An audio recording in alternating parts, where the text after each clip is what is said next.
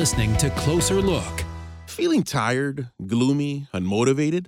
Lots of things can go wrong that could flip your day upside down, but ever wonder why at times that cloud hovering over your head just won't go away?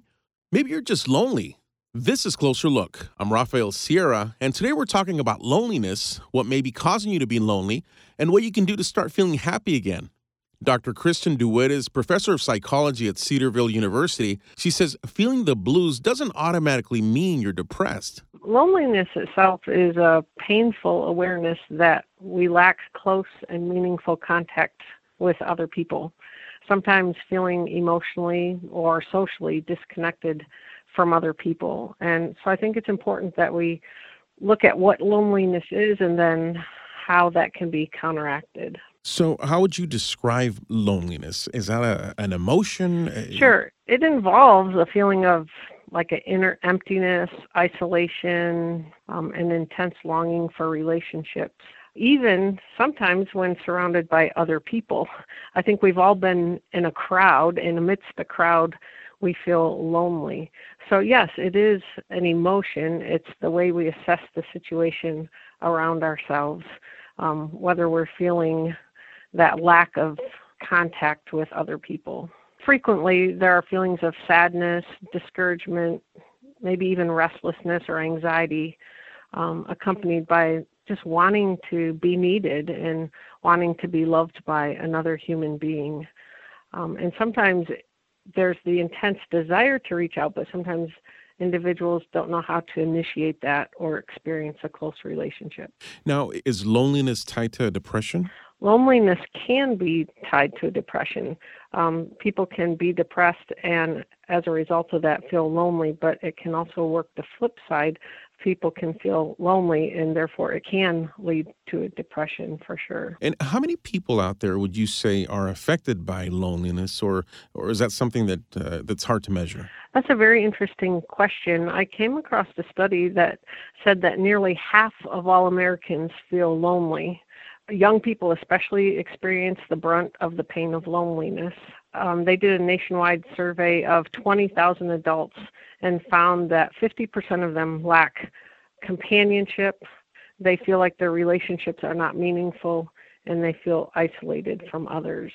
So half of Americans view themselves as lonely. Those are staggering statistics, I think, that half of the Americans feel lonely. Who out there suffers from loneliness? You mentioned briefly young people, but are there certain groups of people in our communities that suffer from loneliness more than others? I think oftentimes it's circumstantial. If you think of a child who is lonely because they're having difficulty making friends at a new school, that's one thing, but then there's also elderly individuals who perhaps lose a spouse and they feel the loneliness as well. But then even in between, there can be other ages where you've just moved to a new location and you don't have friends yet, and that feeling of loneliness can creep in. And I'm glad you brought up children and teens and then the elderly.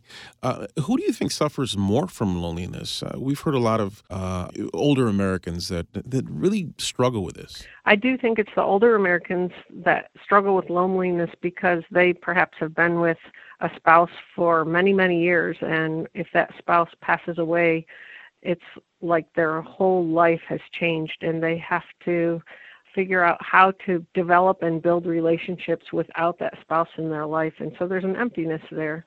So the older individuals do struggle with loneliness.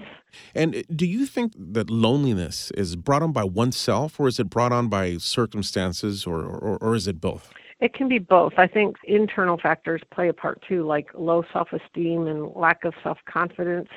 Sometimes those individuals have feelings associated with loneliness, like that intense emptiness, the sadness, feeling rejected, and really longing to want a friendship or want to be needed. This is Closer Look. I'm Rafael Sierra, and today we're talking about loneliness, what may be causing you to be lonely, and what you can do to start feeling happy again.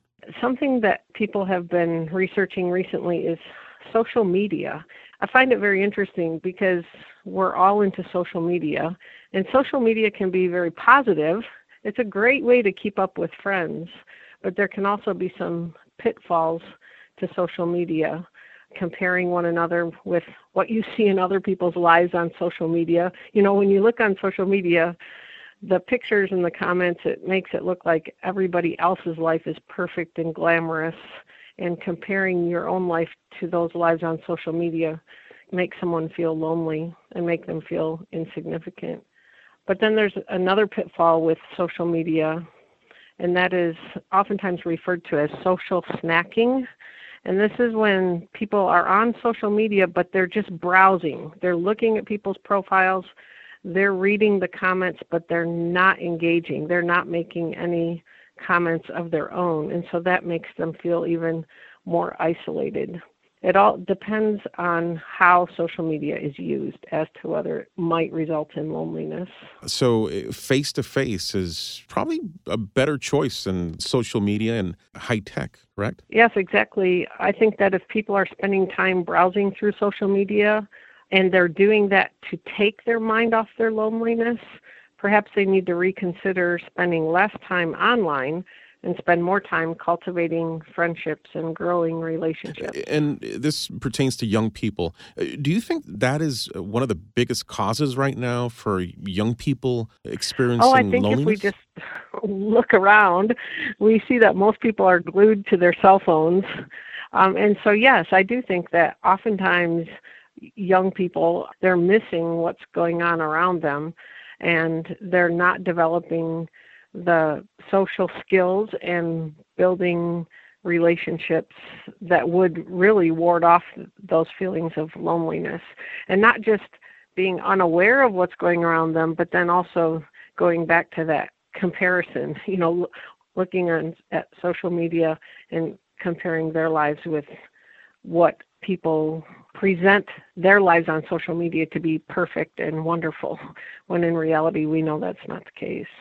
Is there anything being done to curb this, or is it just something that we have to kind of learn to deal with as we grow? I think especially with young children, if they have access to social media, parents take control of that and limit the time that they are on electronic devices or on social media. But even hoping to raise awareness to high schoolers, college-age students, young adults, just the importance of having a conversation face-to-face and speaking to one another.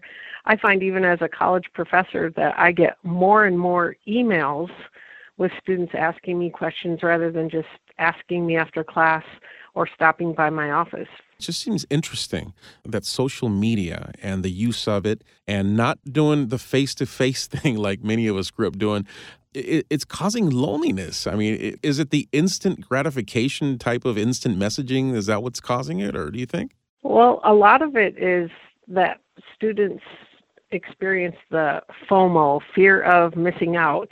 And so they are always on social media because they want to see what their friends are doing and they don't want to miss out on anything. Yet in essence, they're missing out on life because they're glued to their electronic device. They're spending more and more time online and less time building friendships that lead to satisfactory feelings about oneself and encouraging others and building one another up verbally instead of just scrolling through social media. Some of us understand loneliness as perhaps being a short-term effect, but is there such thing as chronic loneliness? Chronic loneliness would occur if someone gets stuck in that cycle of feeling rejected and not attempting to build relationships with people. It can become chronic and they can isolate themselves even more, and the more they isolate themselves, then the less courage they have to reach out to someone. And it can be a vicious cycle, and it can be chronic to the point psychologically of somebody almost becoming a prisoner of their own home, that they don't want to leave their home because of the fear of like having an anxiety attack because they're not around individuals enough, and so it makes them feel very anxious and very nervous. But the more they stay isolated, the harder it's going to be for a person to reach out to even initiate the simplest of relationships. We talk about the weather, we talk about seasons. Is loneliness a year-round thing? I'm sure those things contribute to it, but is it just up to the person? Is that the case? It's pretty subjective, yes, but as you talk about the seasons, the winter seasons, especially up north, or when it becomes darker earlier and it's staying darker longer, people tend to stay in more than get out and be social. So during those months, I think people need to be aware of the possibility of becoming lonely and really pushing themselves to do things with their friends, make sure they're going to church and being with other believers that can build them up and not just be isolated in their home. How does loneliness affect the body? Sure, loneliness does affect the body in many ways. It can be something that affects one's level of depression, which can be biologically based, which is also emotional, but it can cause cardiovascular disease, which could lead to a stroke, often due to increased stress levels, and even being lonely can increase one's stress level. And the more isolated a person becomes, it can cause a decrease in their memory and poor decision making. And then sometimes, unfortunately, lonely individuals turn to alcohol, which results in alcoholism and drug abuse, which alters the brain function. And lonely adults consume more alcohol and get less exercise than those who are not lonely. So people who are lonely often will have a diet that is higher in fat. They don't get the sleep they need, and therefore they're tired. They experience daytime fatigue. So loneliness does disrupt physiological functioning for sure. And do you think it's because they lose hope? Do you think that's part of the cause? I think the longer someone is lonely, they become depressed. And then the longer one is depressed, they spiral downward into a despondency where they ultimately come to the point where they feel that there's no hope. But there is hope. That's the encouraging thing, that there is hope, especially as believers. There's hope in Christ. There's hope in knowing that God says He will never leave us or forsake us. I mean, that's a verse right there to hang your hat on. I also think of Romans 8:38 and 39 that says, "For I'm convinced that neither death nor life, nor angels, nor demons, nor the present or future, nothing can separate us from the love of Christ." And those are some encouraging promises that believers can claim and need to focus on, just realizing that nothing, absolutely nothing, can separate us from God's love, and that gives a person hope. This is Closer Look. I'm Rafael Sierra, and today we're talking about loneliness, how it can become a problem if you let it, but most importantly, what you can do to turn things around. Pastor Bill directs the pastoral care team here at the station and says to get rid of loneliness, sometimes all you got to do is look up. When we think of the spiritual aspects of this topic of loneliness, if you have a faith, if you're living your life in faith, and you have a knowing and a growing relationship with Jesus Christ, we're never alone. He is always with us. He'll never leave us nor forsake us. There's some scripture that really just emphasizes the value of and the reality of our position with God through Christ. So do you see a large number of people being affected by loneliness? You know, I really do. We have an incredible phone ministry here where our listeners will call in basically dealing with difficulties and struggles. And a very large percentage of those who are calling in, they really do not have a community of faith, or they do not have a community around them to give them support. If you think about the idea of loneliness, it's actually a form of torture. You know, if you think about setting people aside in isolation, really is a way back in the day that they would torture you, or they would punish or discipline you. What would they do? They'd put you in solitary confinement to where you couldn't have any interaction with other people. And I think culturally, we're just really struggling and dealing with a lot of difficult things along those lines. There's kind of two main categories: individualism and isolationism. Under individualism, we all subscribe to our favorite radio station, WIIFM. What's in it for me? We all think kind of selfishly. And a lot of the slogans and the jingles, I think of the old army, be an army of one kind of a thing. Well, those words don't get together. They don't go together very well. We can't be an army of one. It's focusing on that individualism, or have it your way. Some of these things that are very famous, slogans that I think they really kind of form our minds in a lot of ways. And so if you think about the many aspects of just individualism, I think it kind of comes into our way of thinking. We don't even know it because we just kind of absorb it from the culture and from our various inputs that we have there, along those lines. And I think the second part of that has to do with isolationism. If you think about the North American culture, it's not only focusing on it's about you and your individualism, be strong, be an army of one kind of a thing. There's also this form of isolationism where it's, if you in our community where I live here, a lot of times my neighbors can pull in, open their garage door, pull their car in, close the garage door, and we don't even get to see them until they're coming out maybe to the local mailbox or if they're out mowing their lawn, kind of thing. So I think oftentimes we don't even realize how isolated we can be. You can literally stay in your home and have groceries delivered. You can have almost prescriptions delivered. You can never even have to get outside your doors other than to get your mail or to, go into your front yard kind of a thing, where I don't think we realize how often we can isolate ourselves and not spend time with other people. So I think those are two prevailing things that are happening in the culture and some things to be aware of. And so as you think about further in this isolationism is that we can get into the point where we are, again, working through social media to have all of our input there instead of just kind of this fellowship and this gathering together. In your opinion, which groups of communities, or you brought up cultures, that you encounter that you think are probably more prone to suffer to loneliness? There's a generational gap. There's a generational seasonal situation in life where, again, I think younger people are just dealing with more loneliness as a whole. I think maybe there's some rural applications. There's some times where we get into circumstances or situations where we don't realize that we don't have outside input, or so we can kind of have insider thinking or small thinking in a way that can really affect us along those lines. One example, I think, is think about what happens when you walk into a room. Most of the time when we walk into a room, we look for somebody we know. Now, if you think about just an old classic show that was on TV years ago called Little House on the Prairie, this aspect of fellowship or this aspect of longing and needing intimacy and needing relationship and needing other people in our life, what happened on that show, I think, kind of indicates really small town rural towns where when a stranger came to town, everybody went to go greet them and to welcome them instead of really focusing on themselves and understanding who's somebody I know or can know and how can I belong to this group. So it's in our soul, it's in our heart, it's in our desires to really belong to a group.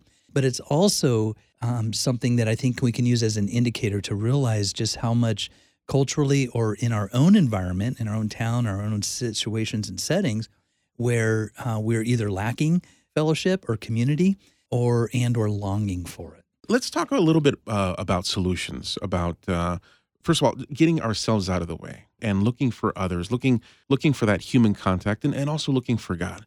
To be clear, there's loneliness and there's choosing to be alone. Sometimes we choose to be alone and perhaps when we're in prayer. So I'm sure that helps out a lot. Yeah, absolutely. I think, part of what you're alluding to here is, are you an introvert or an extrovert? And by definition, an extrovert gets energy off of being with other people. Conversely, an introvert is somebody who gets energy off of being alone. So we all need a certain amount of alone time. And I really appreciate that you drew the distinction between that because they are very different. We need alone time for reflection, for time with God, for allowing our own thoughts to kind of come out. But done to too much extreme can turn into a situation where we become lonely and we just don't have other input or other factors coming in. This is Closer Look. I'm Rafael Sierra, and today we're talking about loneliness, how it can become a problem if you let it, but most importantly, what you can do to turn things around. Dr. DeWitt, I was going to ask you about the mind, even being associated with other people that are like-minded, that are positive, can probably change your mind and perhaps help you with this loneliness. You're absolutely right. I think when we withdraw from people, we lose the hope and we become lonely. So if we can purpose to be around people and people of like faith, seeking fellowship with other individuals that will spur us on, that will encourage us, that's a great way to try to avoid or deal with one's loneliness. What's the first thing that comes to mind to start fending off loneliness? Sure. I think the first thing is just recognizing that loneliness is a sign that something needs to change. If a person is experiencing loneliness, then something needs to change. And I think on a spiritual level, God can use the pain of loneliness to move me to a deeper relationship with him, but he can also use the pain of loneliness to push me to develop relationships with other people. And what an opportunity to learn and grow and develop and mature.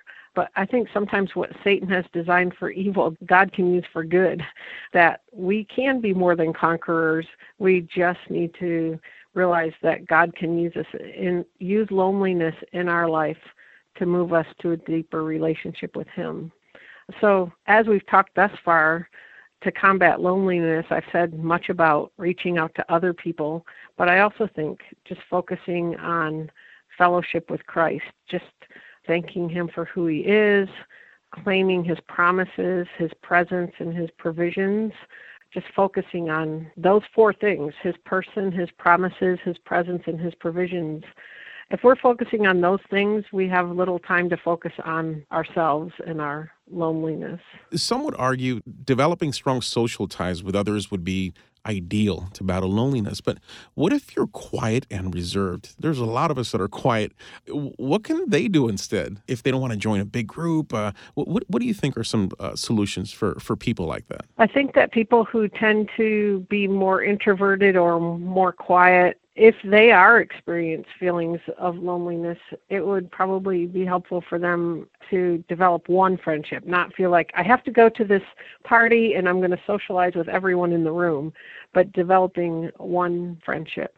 Or, as we mentioned about volunteering or doing community service, perhaps it would be finding an area where you can serve that isn't too overwhelming, but they feel like they are giving back.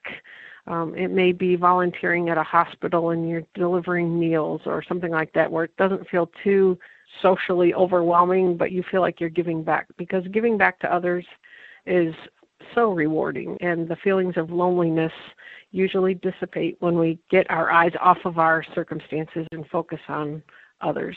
What about getting a pet? Is that a solution, or would human interaction be better? What do you think? A pet is a very good way to keep from becoming lonely. I mean, how fun is it to come home and have one of your pets meet you and greet you at the door, and they can be your sounding board. They don't talk back, those types of things, and companionship. So I think having a pet can be a good thing, but realizing that they aren't giving back to you, verbally, obviously, and you still need human interaction. So I think it could be one of the solutions, but I would not say it is the ultimate solution for loneliness. Because if you remember, loneliness is feeling emotionally or socially disconnected from other people. And so just having a pet is not going to connect you with other people. But having pets is a really good thing to combat loneliness. Okay, but it's not a substitute to human interaction. Exactly. Pastor Bill, what's the top thing you often tell people to help them deal with loneliness? One of the first things that we're always going to encourage our listeners for is we want to discover who they're living life with. The Apostle Paul talks about bad company corrupts good character. And so I like to turn that around and say if bad company corrupts good character, then good company must corrupt bad character. So what better way than to find a local body of believers in a church to get connected with, to get in a situation where you're serving other people so you can understand a purpose and you can fulfill a mandate of a call to reach the community, to invest into the community, to have others in the community invest into you to help you grow and learn. Really key aspect, I think, of something that we need to do that can really squish out or that can really help us to grow in understanding loneliness and how to overcome loneliness. Very practical. If you're dealing with loneliness, I think one of the best things to do is to get outside of ourselves. The key is to focus on somebody or something else. Basically, some of the things we can do along those lines, and if you're dealing with some borderline depression, assuming it's not a clinical depression or it's a situational depression, just count the cost of what you have. Count the blessings of what you have. Count what you do have, not what you don't have. And I think it's really easy to take for granted very simple things. You have a meal in front of you. You have clothes on your back. You have a roof over your head. You have people around you who they may not say it every day or all the time, or you may not be able to hear it, but they actually love and care about you. You have parents in your life. You have siblings in your life that actually do value you. And so I think a real practical way to both look at kind of this situational depression or loneliness would be to make a list of the things that you have, kind of developing an attitude of gratitude, if you will, that just understands the true things that you do have in your life that you can capture. You could even turn around and write a letter of appreciation to somebody. It could be your sixth grade school teacher who really made a difference in your life and taught you the love of reading. And here you are later on in life where you're understanding the value of this person taught you how to read. And so writing a note to that person, finding them and mailing that off to them to encourage them. Things like that I think are really key. I heard you say that we should appreciate the things that we have. And I think that's something that we forget at times. And we don't realize that, God put these things in front of us, like our families and the things that we have, so we can take advantage of them and they can help us in some way or another. Yeah, absolutely. I think there's a couple of aspects when we think about our faith. The first thing that comes to mind is this world is not our home. We are not made to be here for eternity. We're made to be in heaven for eternity. But yet we have residence in a temporary place so that we can reach and develop and grow and have life with other people from that country, if you will. And so there's so many aspects of faith that we have to understand in this area of loneliness. And a big question here, how about asking for God's help? What's the best way that somebody can do that? I think at the end of the day, it's really important for us to find these win-win-win situations. Everything in our life, we are spiritual people, okay? We are human beings, not human doings. So we have to understand, we have to be. And the best way to be with God is to spend time in prayer. It's communication. He hears our hearts. He knows our heart's desires. And prayer is just simply aligning our hearts with God and putting our requests before Him and allowing Him to speak into our life. So prayer is critical. I think the main way that we hear from God is through His Word, through the Bible.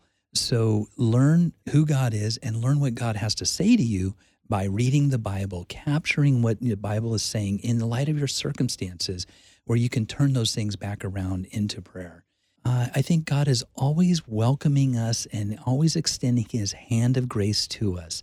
So in essence, God, He doesn't want us to be alone. Yeah, God does not want us to be alone. In fact, Hebrews 10, verses 24 and 25 says the following. It says, "Let us think of ways to motivate one another to acts of love and good works, and let us not neglect our meeting together, as some people do, but encourage one another, especially now that the day of His return is drawing near." So the emphasis here is the fellowship, receiving encouragement, and being inspired.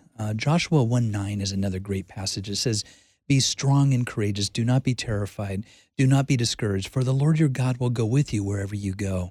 God never leaves us, never forsakes us. He knows every hair on our head, every burden on our heart, and He calls us His sons and daughters. And all He wants is for us to align with Him in prayer, align with Him by reading His Word, grow in that intimate relationship, that abiding relationship that John 15 talks about, so that we can have a strength and a walk in a faith in our faith life. So it's so important to find a group of believers, find a group of good, healthy people that can speak into your life and that you could speak into their life and share life together. My special thanks to Dr. Christian DeWitt, Professor of Psychology at Cedarville University, and to Pastor Bill, Director of Pastors and Pastoral Care here at the station. Thank you so much for sharing your thoughts with us today and sharing how people can start putting their loneliness behind. For a closer look, I'm Rafael Sierra.